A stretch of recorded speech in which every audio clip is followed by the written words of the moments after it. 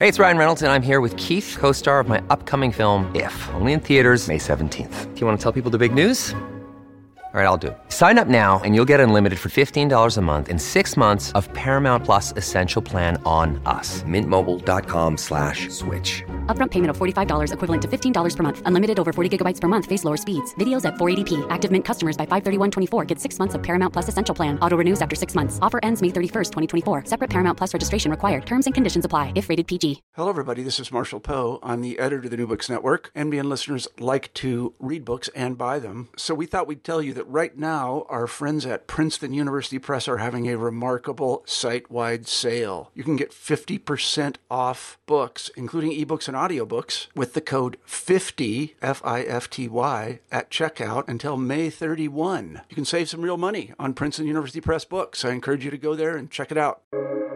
Welcome to the New Books Network.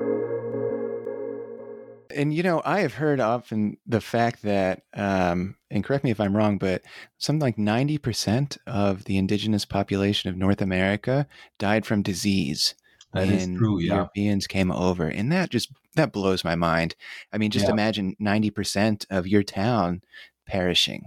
Yeah. I mean, that's apocalyptic, and that really... Not all of them perished from disease, but many also perished from the very fact, that the whole productive system was disrupted. There was no peasants anymore to work in the fields and so on. So there was a hunger epidemia going hand in hand with the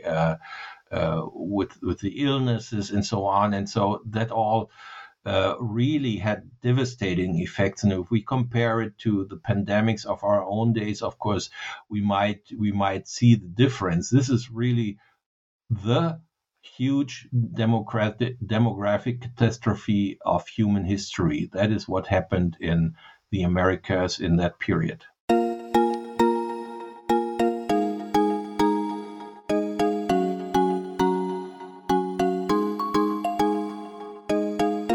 Hi, everyone. This is AJ Woodhams, host of the War Books podcast, where I interview today's best authors writing about war-related topics. Today, I am super excited to have on the show Stefan Rinke, who wrote the new book, Conquistadors and Aztecs, A History of the Fall of Tenochtitlan. Stefan is professor and chair of the Department of History at the Institute of Latin American Studies and member of the Friedrich Meinecke Institute at Freie Universität Berlin. From 2014 to 2017, he was president of the European Association of Historians of Latin America. Rinke is the recipient of the Jose Antonio Alzate Award from the Mexican Academy of Sciences, and is the author of 14 books, most of which have been translated into Spanish, Portuguese, and English. Stefan, how are you doing today? I'm fine. Great. Thank you. Yeah, thank you for joining me. For joining me today.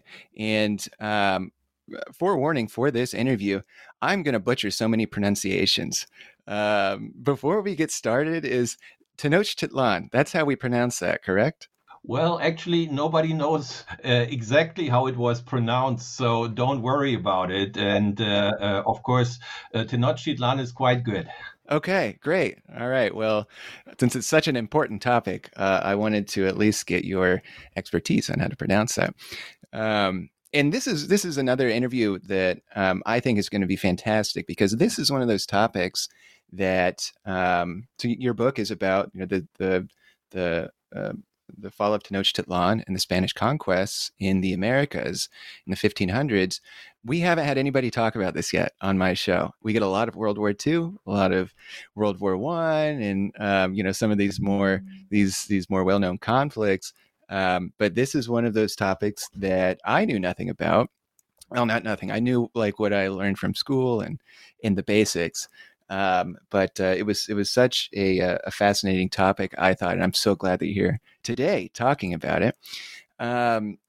Well, first, if you mind just saying in your own words, what is your book about?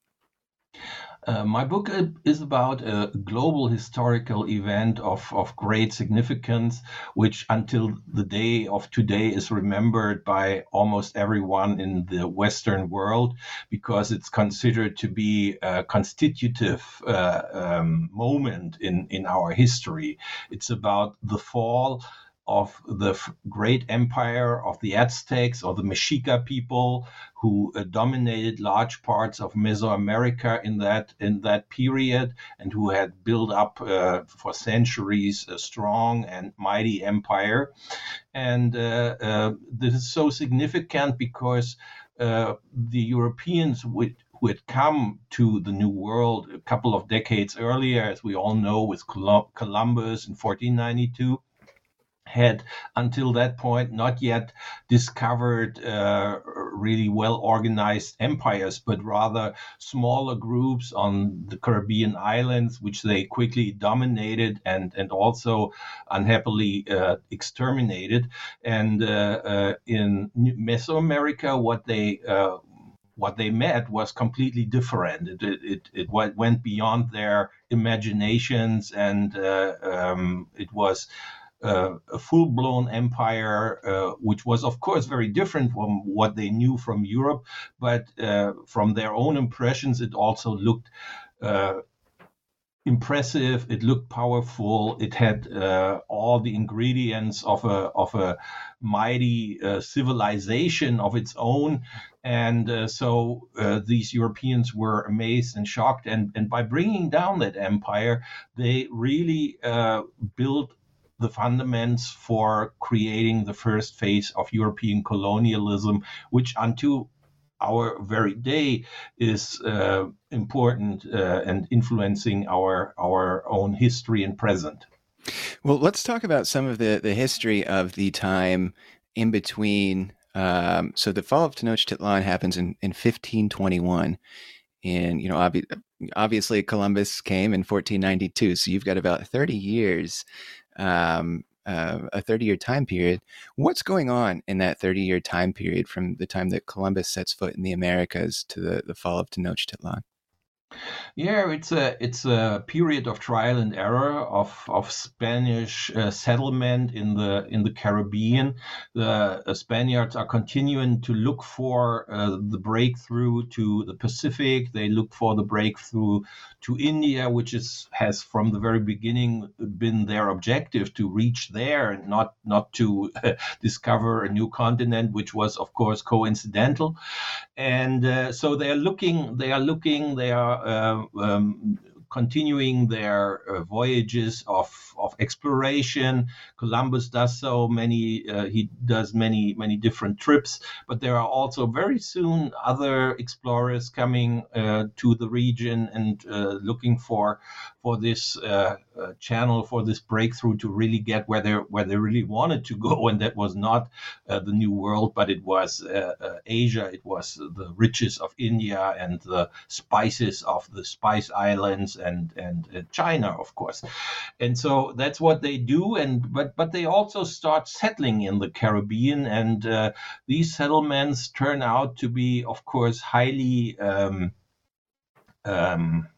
thought about, because there are people living there. These are not empty islands, but there are Taino people, there are Carib people, and others who have been living on these islands for quite a while. And while some of them were at the first moment quite welcoming to the foreigners, it soon turned out that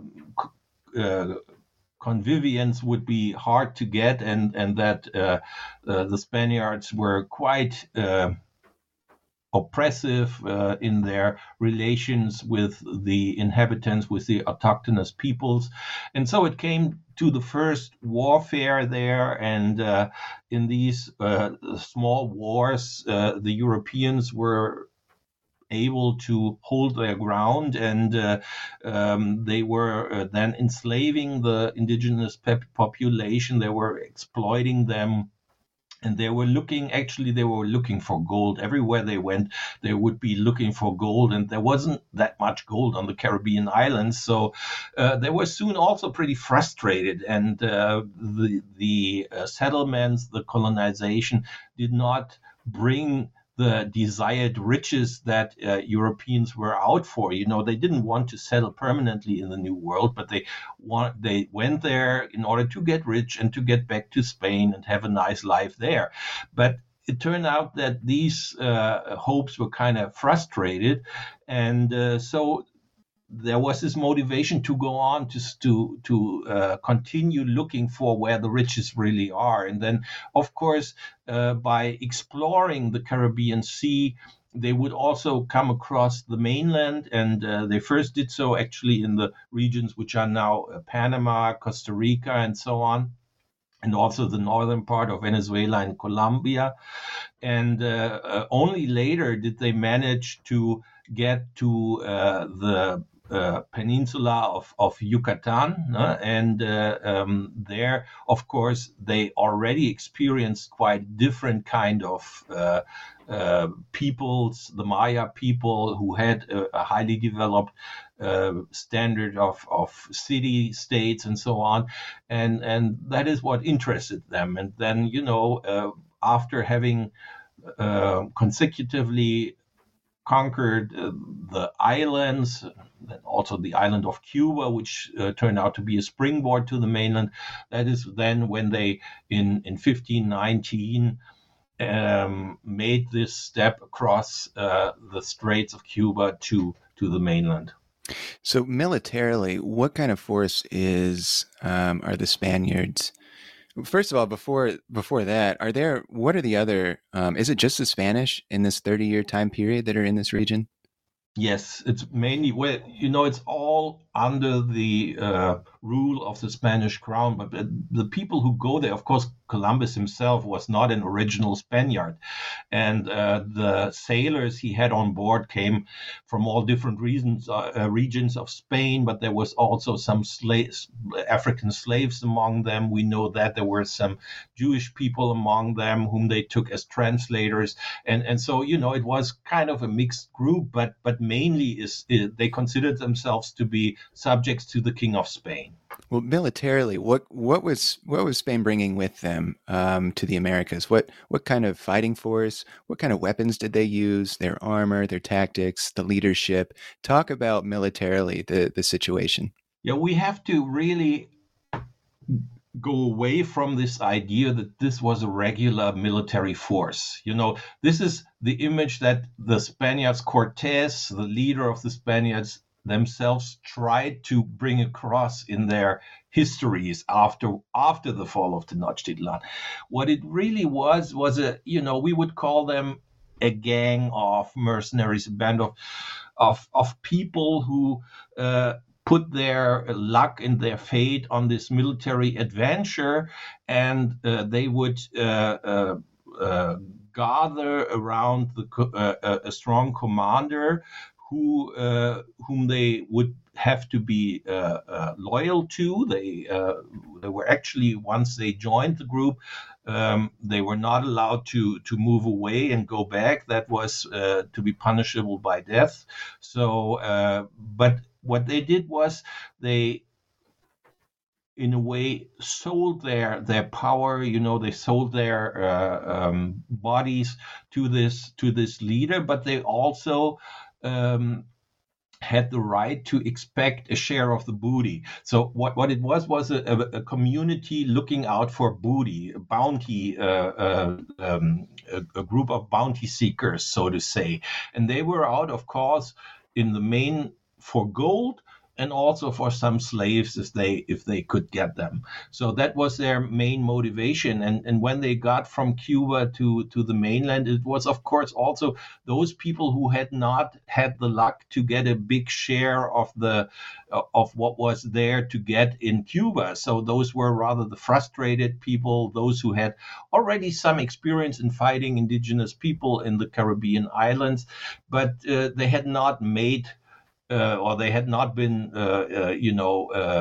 very lucky in that they didn't have big riches in order to build a life on, so they were still waiting for their next opportunity, and this move to the mainland was their main opportunity. In terms of weapons, they did have, swords. They had iron weapons, which of course steel weapons, which of course was a big advantage later on in the fight against the indigenous people, because they did not have that. And they also had some firearms. They had muskets and small cannons. They also had animals which were not known in the New World, and those were, for example, horses and dogs. Bloodhounds, very important in warfare in the Caribbean and also on the mainland in these early years of European colonization. And and they also had, of course, armory, the breast armors and helmets and so on. So that was all what they basically, the kind of equipment that people in Europe would also have. And of course, this equipment was being bought by themselves. So it was their own property. They had to bring it to the battlefields. They were not equipped by some state or by some central agency, but that was their own usually it was their own equipment.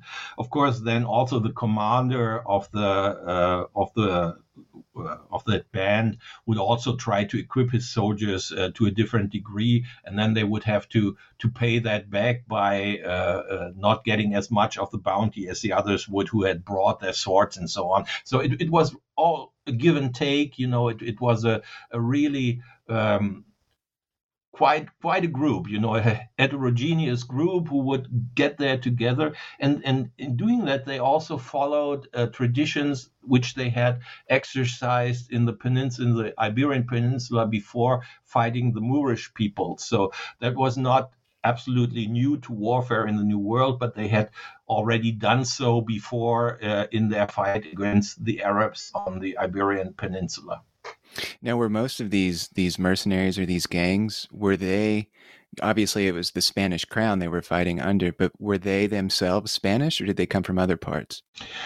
Well, Spanish is a big word in that period. There was not yet a unified Spanish state. It was in the making by the end of the 15th century. There were many different measures trying to introduce, a Spanish grammar, for example, what for the first time invented in 1492. Of course, it was also the end of the reconquest of the Spanish peninsula from the Arab peoples, and it was also the time of the expulsion of the Jewish and Arab people. So there were many different steps in trying to turn these very heterogeneous single kingdoms into what we would consider a more modern kind of unified state. But basically, the main percentage of people came from the south. They came from Andalusia. They were experienced seamen, but as I said before, there were also people from other regions of Spain. But we don't know exactly each and every one of them, but there were some African slaves, and there were also some Jews who were officially not permitted to join, but they were taken on board because they were considered to be linguistic geniuses and probably able to talk to the king of China, the Khan, the big Khan, which they were actually heading for. So that was a very heterogeneous group under Cologne. And then later on from the Caribbean, of course, also officially speaking, only Spaniards of pure blood were allowed to go to the colonies, and were by that time not yet considered colonies, but rather settlements, and only those of pure blood, that is of Christian ancestry, who did not have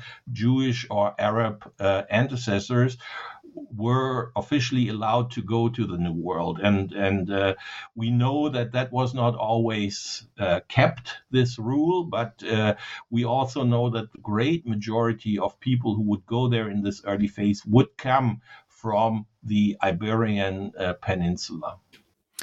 Well, let's shift our focus then to the Aztecs, and just for everyone in the audience who needs a refresher from high school, could you maybe just give a brief overview of the Aztecs and how big their empire was, what its leadership was, where on a map specifically Tenochtitlan is? Just talk a little bit about the Aztecs.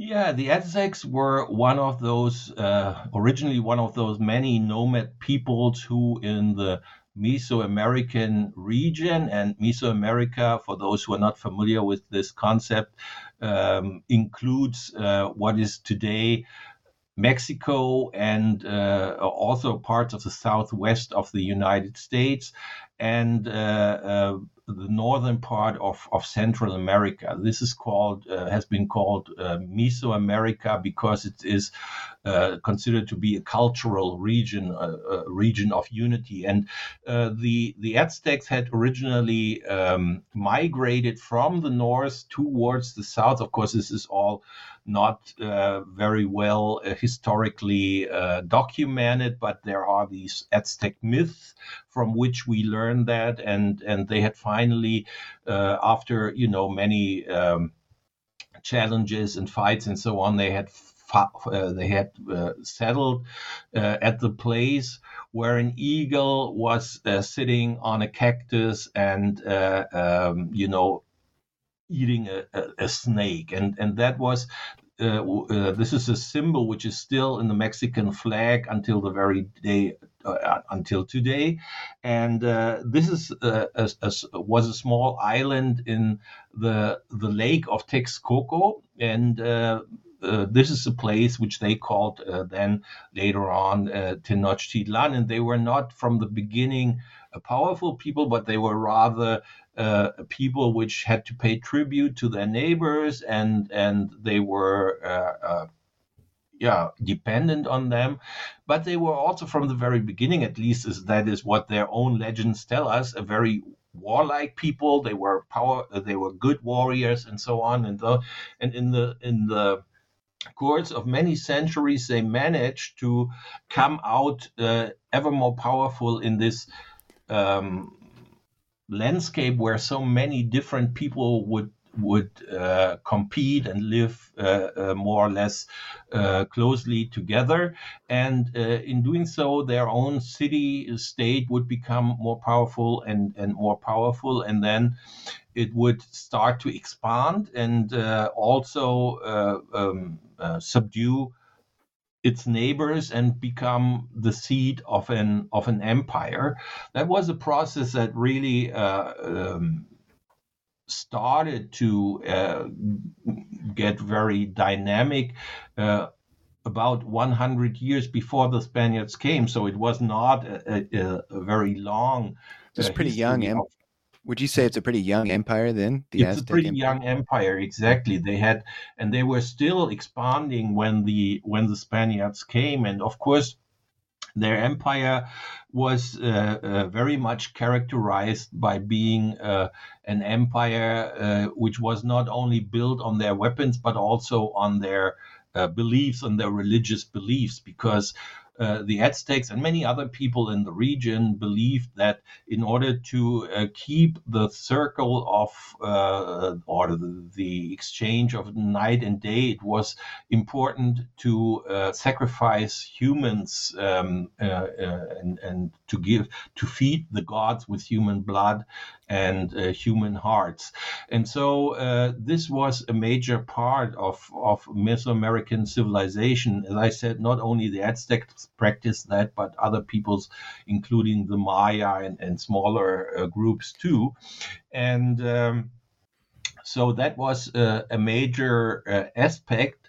So when they expanded, when they led their wars against their neighbors and so on, they would make captives who were then sacrificed in ritualistic, sacrifices on the big pyramids of Tenochtitlan, which by then had been built. Tenochtitlan had turned into one of the biggest cities in the world, actually, in the world. It was not only and by far the biggest city in the Americas at that point, in the Western Hemisphere, but it was one of the biggest cities in the world. Yeah, how big was, by 1500, by the time the Spanish are there, how many people are living under the Aztec There Empire? are different calculations, but we can talk about 200,000, which is really enormous for Just in Tenochtitlan or in just in Tenochtitlan, Okay. yeah, and of course we're talking about a city on an island in a lake, and of course so the expansion of that city was kind of restricted, but they still made it. They gained land from the lake by drying the lake at some points, and by also using parts of the lakes with their famous cultivation systems for producing agricultural goods and so on. So they were very, very ingenious in their inventions. They had, of course, this was a saltwater lake, so they needed fresh water. They built channels for that, and it was really an amazing construction, something that Europeans would never have expected to exist outside the Christian world, because, of course, they considered themselves to be, the top of creation. And when they found out, oh no, there are other people who can do many things even better than we do, that was really shattering their beliefs at that point. So there are many different aspects which I could talk about actually, but perhaps those are the main ones to remember. And of course, it's also interesting that you mentioned high school, because, as I said before, I think for us living in the Western world, it's still part of our heritage. It's still something we learn in school, although, of course, for a European and also for a North American like you, it happened quite far away, but still it's considered to be part and parcel of our global history. Yeah, and well, I mean, here in North America, I mean, all over the world, this is the case right now with colonialism. And one of the things that's very interesting about your book too is there's a real reconsideration of how we have historically how we have taught these events in our history, in Western history. Because going through school, of course, like we hear the story of the conquerors, of the Spanish, of the Europeans who came over, and Columbus is this very exalted figure, and we don't really talk too much about the different empires that were there. Although I think it's probably well known that nobody really thinks that the Conquistadors were the good guys, but you still don't. It kind of stops at that. I'm curious, in Europe, how is Columbus taught in Europe? Well, that has also underwent some change. Originally, of course, there was this story or this narrative of the big European hero who would go out there and then find the new world and open it up to Christianity and civilization, European style, and so on. But then, let's say from about the 60s, 70s onwards, this critical view of Columbus took hold slowly but surely. It took a while. It took some decades to really get into the school textbooks too. It was more of an academic or university scholarly change of opinion first, and it took a while. But then when it finally entered textbooks, it turned the whole view of Columbus and the Spaniards around. So now the Spaniards were considered to be the bad guys, the monsters who wiped out indigenous civilizations, which had been wonderful civilizations, peaceful, and what do I know, And of course, that is also a myth which doesn't hold true. And we have to consider that what the Spaniards entered into when they came there in 1519 was a very war-torn region where people were out to subdue each other, and they were just looking to take advantage of weaknesses the others would show, and where they were out to make captives and to sacrifice them, and to also, a major instrument in that region was to have them pay tribute, and that tribute included every kinds of produce, what have you, but also captives, young women, young men who were supposed to be either slaves or also to be sacrificed. But of course, it was better to sacrifice people who had been taken captives during a war. That was considered to be more. It had more honor, if you made a captive and offered that guy, then to buy a slave and offer them, that was not considered to be equal.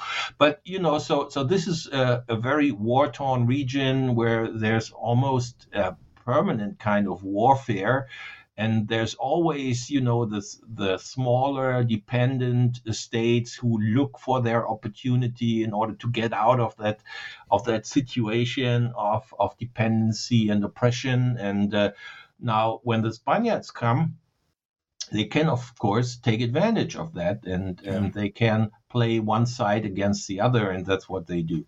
Well, I want to come back to this when we start talking about one of the things that you do learn in school, or I remember learning in school, is that 400 Spanish, they took on this whole empire and they conquered the city, and it was because of their technology. But you write about how that's a myth, and I want to come back to that. But before we talk about that, can you just talk about how the Aztecs waged war, similar to how we were talking about the Spanish, the types of weapons they used, their equipment, their armor? How was war waged by the Aztecs at this time? First of all, there was a special season for war, and that was after the harvest period, when people would be free and would have the time. So that's very important. They would not wage war all of the year, and they would only do that during daytime, not at nights, because it was considered not to be convenient for the gods if you would fight by night. So you would do that only during the daytime. And then there were different kinds of wars. There were, of course, the wars of expansion, which a new king, a new Tlatoani, which is, if you translate the word, it means speaker, the one who's allowed to speak, who's the first, who is the tongue of the people, so to say, which a new Tlatoani had to carry out in order to prove that he was really capable of being the leader of the Aztecs. So his own capacities was measured by his successes in war. So that's the one thing. He had to do these kind of wars to prove himself after he had been installed as the new ruler. Then there are other kinds of wars which were called the so-called flower wars, and these wars were not out for or were not led for destroying the opponents, but rather to make captives for the sacrifices. These flower wars were especially fought against one group of indigenous peoples, the Tlaxcaltecas, which lived in the city of Tlaxcala, had their own city-state in Tlaxcala, which is close to the modern city of Puebla. Now it's still there. Tlaxcala still exists. If you go to Mexico, you should visit it. It's a great city, and with a lot of history, with some wonderful museums. And the Tlaxcaltecas were considered to be enemies by the Aztecs, and they were a small city-state, but they were not, and they were surrounded by the Aztec Empire, but they were not yet. They had not yet been conquered, because they were considered to be the opponents in these flower wars. So people, they would fight these wars without trying to extinguish their opponents, but rather it was like a training ground for young warriors and also for the more elderly warriors, for the more mature warriors, in order to to keep in training and to make captives. And also the Tlaxcaltecas, although they were few and they were a small state, were considered to be very, very brave and warlike people. So that was a very special phase. But then, of course, the third type of warfare was the warfare of conquest, of conquering other city-states in the vicinity of Tenochtitlan. And of course, the more the empire expanded, the farther they got to the north and also to the south of Mexico, where they would conquer these city-states. They would burn down the temple usually, but before they do, they would also take all the statues, the gods, and incorporate them into their own pantheon. And what they would do was they would kill the top echelon, the elite of this conquered city, but they would not wipe out all the people there, but would rather install a new dependent kind of rulership who had to pay tribute then. So what they did was they established a sort of dependency and then had these newly conquered city pay in kind, pay what the region would produce, whether it were feathers or the skins of leopards and other materials which were not so abundant in the region of Tenochtitlan, which were considered to be luxury goods. Cacao would also be considered to be a luxury good and so on. So that had to be delivered on a yearly basis, and it was quite onerous. So the dependent peoples had to go a long way to produce this tribute. So they would be held in dependence. If you were just your average soldier fighting in the Aztec Empire, do you have a sword?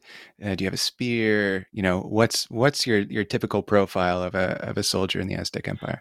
Yeah, the army itself was a very hierarchical body. And the top soldiers were really stars. They were really considered to be almost godlike creatures and instilled by godlike powers. But the regular army, so to say, the commoners would be equipped with swords and spears, also with the so-called atlatl, which is a kind of a throwing mechanism to throw spears, with more power. And they would also have some kind of body wear, in order to protect themselves, which was made of cotton, big cotton. And actually the Spaniards later adopted that because it was so much lighter to wear than their iron armors in the heat of Mexico, of course, and so they would wear that. But what they did not have was metal weapons. They had their weapon was made of a stone that was sharpened and so on. So it was a deadly weapon, but a weapon that would break quite easily, in fights. So that was, of course, a disadvantage when fighting against the Spaniards. So there was some kind of technological advantage, obviously, on the side of the Spaniards, but that would never have been sufficient to win these wars if it hadn't been for other factors. Yeah, well, let's then fast forward a little bit to Cortez when he arrives and his march towards Tenochtitlan happens. Let's talk a little bit about this campaign. First, I guess we haven't talked too much about Cortez, but just briefly, what was Cortez's role once he arrived with all of his mercenaries in the Americas? What was his role? What was he seeking out to do? And then how did he come upon Tenochtitlan? Well, first of all, he did not arrive with a group of mercenaries in the New World. He was rather, one of those younger sons, or well, he was not a younger son. He was the first son. He was the first and only son of his father, but one of these people of the lower aristocracy who did not have much chances in life in Spain and in the Iberian Peninsula after the wars against the Arabs had been fought, and so he was looking for a new life, for a chance, for some opportunities. Like all the other Spaniards too, he wanted to get rich and he wanted to get fame and what a young aristocrat of his time would look for. And so he went to the New World and he came there and he did have some relatives, not brothers and so, but rather father relatives where he would show up and say, here I am, can you help me in getting started?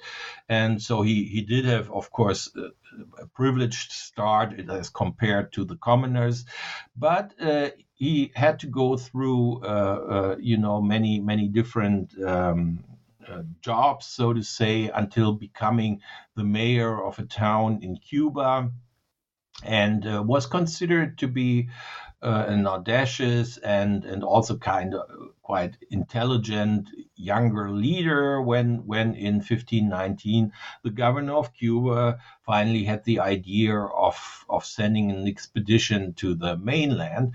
But Cortés, of course, pretty soon developed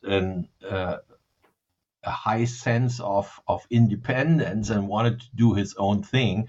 So he started the expedition, and he did so contrary to the order of the governor, who in the last moment tried to prevent him from going. So he just rounded up a big group of these mercenaries. Yeah, he had rounded up a big group of warriors to accompany him, and then with the 3 ships he set out to the mainland, but already against the orders of the governor. So he was had already fallen from grace, so to say. And so for him personally, it was not possible to go back because he knew that he would be hanged if he got back. So he had to, he was condemned to be successful. Otherwise, it would not work out well for him. His soldiers, of course, as I said before, many of them were kind of frustrated from their existence in Cuba and were looking out for a new challenge, and they put all their luck into the hands of Cortés and went with him. But when they were finally there and found out what it was they had to fight against, many had second thoughts and had wanted to go back. But Cortés, of course, did not have the chance to go back. He knew that the revenge of the governor would be kind of mortal for him, and so he had to stay on the ground, and he made his troops follow him. And he was seeking gold, is that correct? Not necessarily Yes, conquest? They were seeking gold, but once they had found out that there was this huge empire out there they had they were facing. Cortés's idea was also to gain that empire for his king, because he knew he wouldn't get the grace of his governor again. So what he did was he considered himself under the direct command of the king, and in order to satisfy the king's demands, he knew that in the end the New World would have to produce the riches that everybody had hoped for when in 1419 or 1493 the news of this big exploration had finally reached Europe, But then, of course, in the 30 years that followed, there was not that much riches coming to Europe, and Cortés's thinking was, if I make it to produce riches and also to present my king, this highly developed empire as a gift, then I would, it wouldn't matter that the governor, that I had betrayed the governor, but I would be fine. And that was his reasoning, and that was actually the ideas that he was following when you explain his motivation. So talk about when he reaches Tenochtitlan, when Cortez and his men they're at the doorstep of Tenochtitlan. What happens? How do events transpire between Cortez and the Aztecs? Yes, this is also another world historical movement. The troops finally, after a long and arduous expedition through the mainland of Mexico, or what now is Mexico, had made it to the Valley of Mexico, and what they had seen from afar had already, been beyond their imagination. All these powerful, huge buildings, the temple circuit with these huge pyramid and so on. So they had seen that and they were baffled. And now that they were going down the mountain range to the island there, to the island city of Tenochtitlan, they were received actually by the Aztecs on one of the bridges they had built, and they were received in a very ceremonious manner, in a ritualistic manner, by the very Tlatoani himself in a highly organized ceremony. And of course, what really happened, we don't know. We just know what Cortés said. And Cortés, in his famous letters to the king, in his Cartas de Relación, says that in this first contact, the king of the Aztecs had already submitted himself to the rule of this foreign king, and that Cortés had taken him more or less in the place of the king as a new vassal of his own king. Of course, it's highly dubious that mattered, that happened.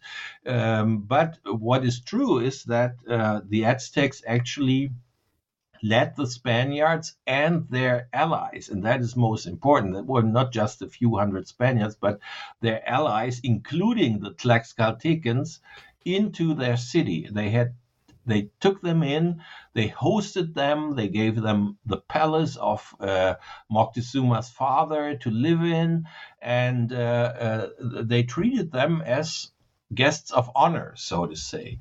And until this very day, historians do not really know what was the strategy that Moctezuma had in mind when doing that. And of course, that was a crucial moment, because once these Spaniards and their allies were in the city, events would develop that the Aztecs could not completely control anymore.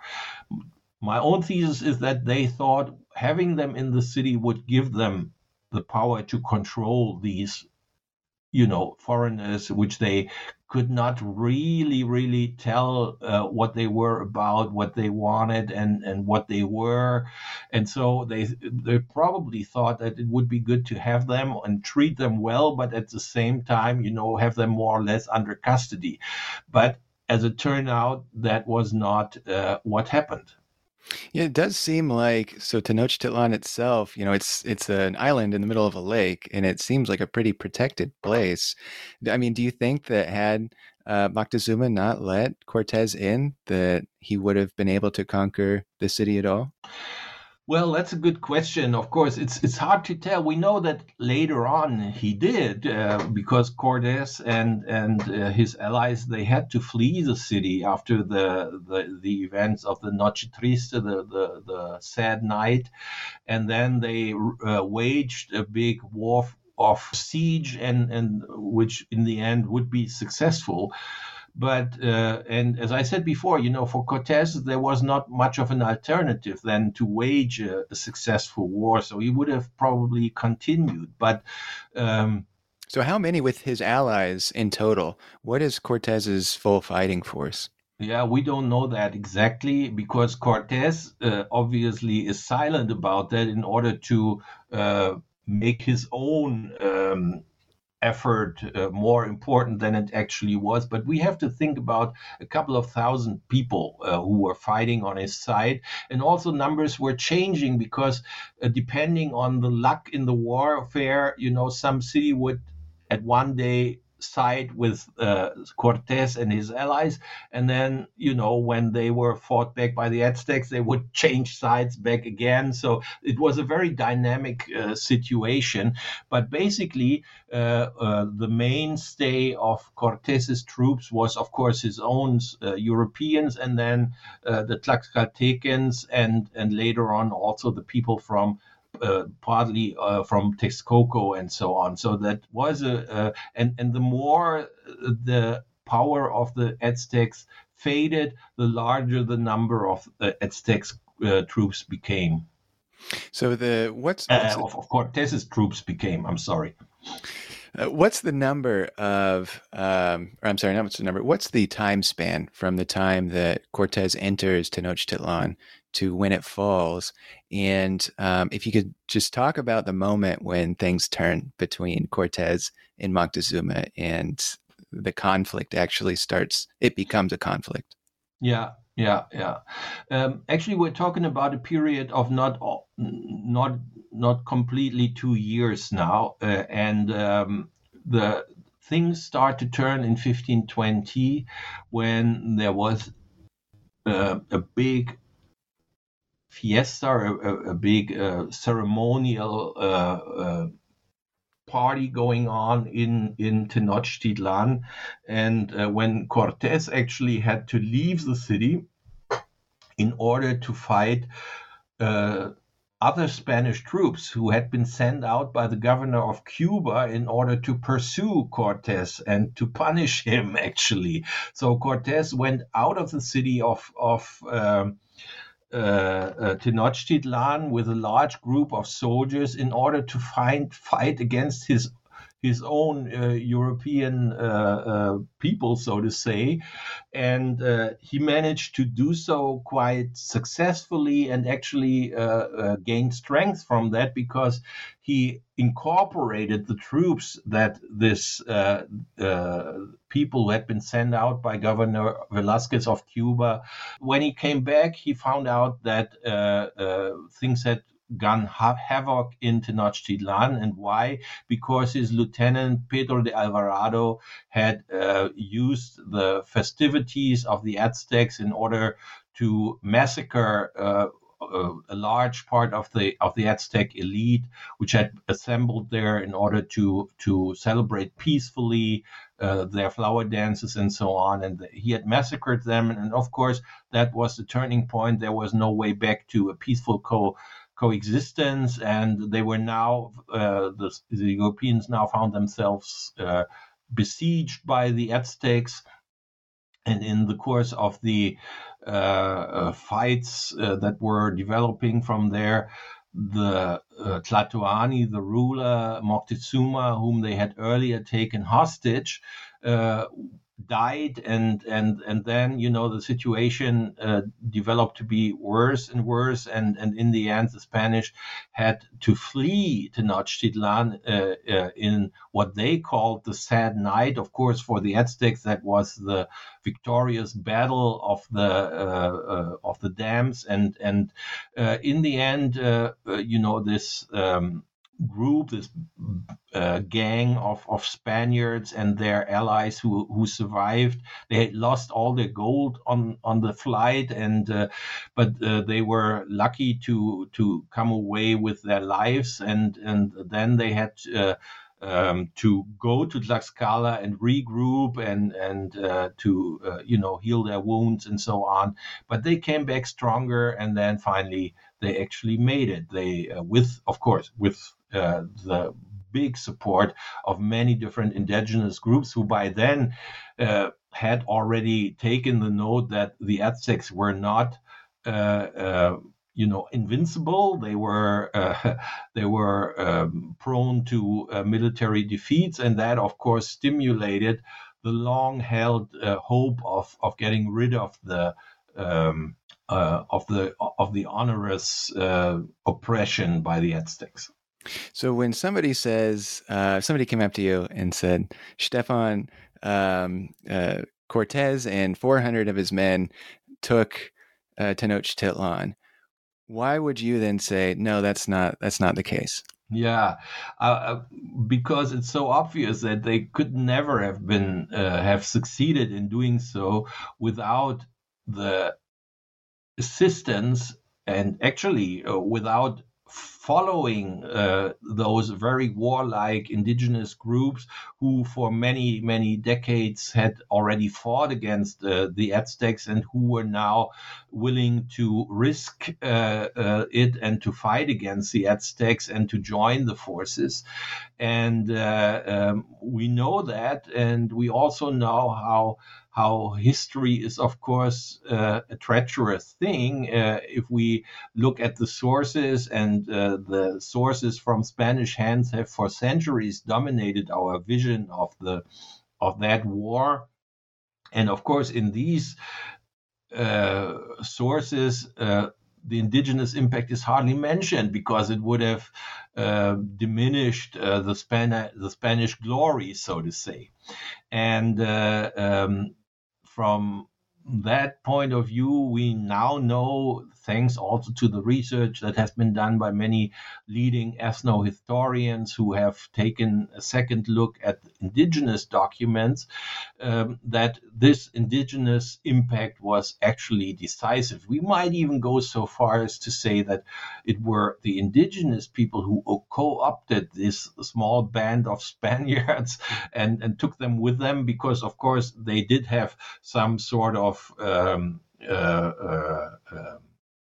symbolic power with them because of their animals and of their firearms and so on. But that in itself would never have been sufficient to bring down the powerful city of Tenochtitlan. And then, of course, there's this other factor that I have to mention, and that is the germ warfare of the Spaniards, the germs that they brought with them with the Europeans, and which sparked off a major epidemic in Mesoamerica, to which at crucial points in the war, for example, the successor of Moctezuma succumbed and died, and then many of the Aztecs people, of their elites, died. And also on the side, of course, there were also the indigenous allies of the Spaniards died, but the Spaniards took advantage of that by placing new rulers on top of these indigenous allies who were dependent upon them. And so in the end, it all worked out so well for the Spaniards, but that was mainly coincidental. And it had to do with the germs, and it had to do, of course, also with this powerful presence of the indigenous people who fought their war, and in 1521 went out victorious of these wars. But it were the Spaniards who had the vision of subduing the whole region, which the single indigenous states did not have. They were all happy of having gotten rid of the Aztec burdens, but none of them had the idea of building right away or right from scratch a new empire Aztec style, now with, for example, Tlaxcala as a center. They didn't have that. But the Spaniards did have that, and finally, because of the factors I just mentioned, turned out to be victorious and to build this new empire. Yeah, and I have heard often the fact that, and correct me if I'm wrong, but something like 90% of the indigenous population of North America died from disease. That is true, yeah. Europeans came over, and that blows my mind. I mean, just imagine 90% of your town perishing. Yeah. I mean, that's apocalyptic, and that really not all of them perished from disease, but many also perished from the very fact, that the whole productive system was disrupted. There was no peasants anymore to work in the fields and so on. So there was a hunger epidemia going hand in hand with the illnesses and so on, and so that all really had devastating effects. And if we compare it to the pandemics of our own days, of course, we might see the difference. This is really the huge demographic catastrophe of human history. That is what happened in the Americas in that period. Yeah, well, kind of lastly, my question for you is this topic. Why is this?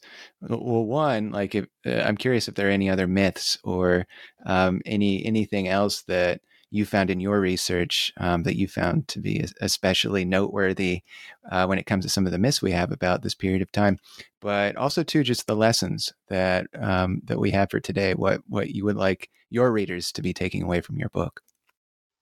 Yeah, there's of course the myth of Quetzalcoatl. This idea that the indigenous, the Aztecs, mistook the Spaniards for gods who had returned the feathered snake Quetzalcoatl, which is a real god in the Aztec pantheon.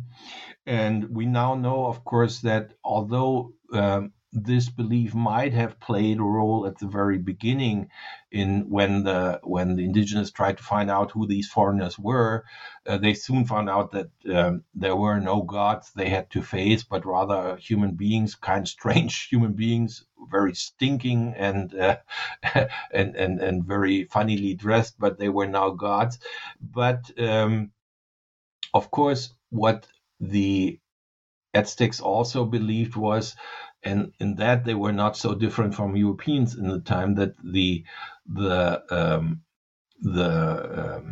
world beyond, that the world of ghosts and of gods and spirits and so on, might have an impact on their own lives, on their real world. And so that was something that they considered, or they might have considered, we don't know, but they might have considered the Spaniards to be, at some points having some kind of supernatural powers and so on, but they definitely did not consider them gods who had returned until the very end.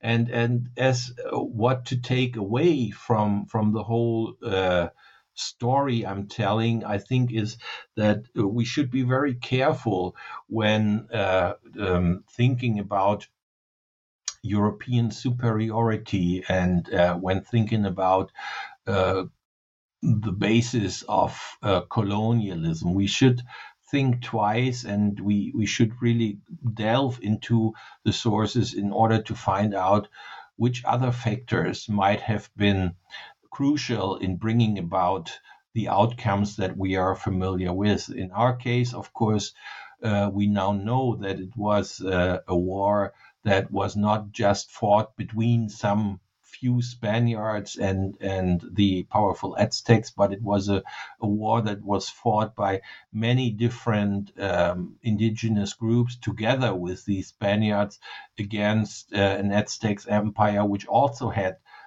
allies, some of whom remained, but most of who finally changed sides. And so it is much more a gray zone than a black and white zone in what direction you might want to have it. Wonderful. Well, Stefan, thank you so much for joining me here today. What a fascinating topic. Thank you, AJ. It was wonderful to talk to you. It was really a lot of fun.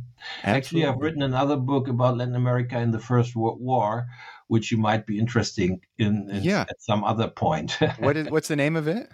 It's Latin America in the First World War. It was published by Cambridge University Press in 2017. So all right, years ago. But I don't know if you're only into the most recent books or. Well, I don't discriminate. Whatever I think is interesting is what I pick up. Well, thank you for letting me know. And you've written 14 other books. Anything that you're working on right now? Is it number 15 on its way?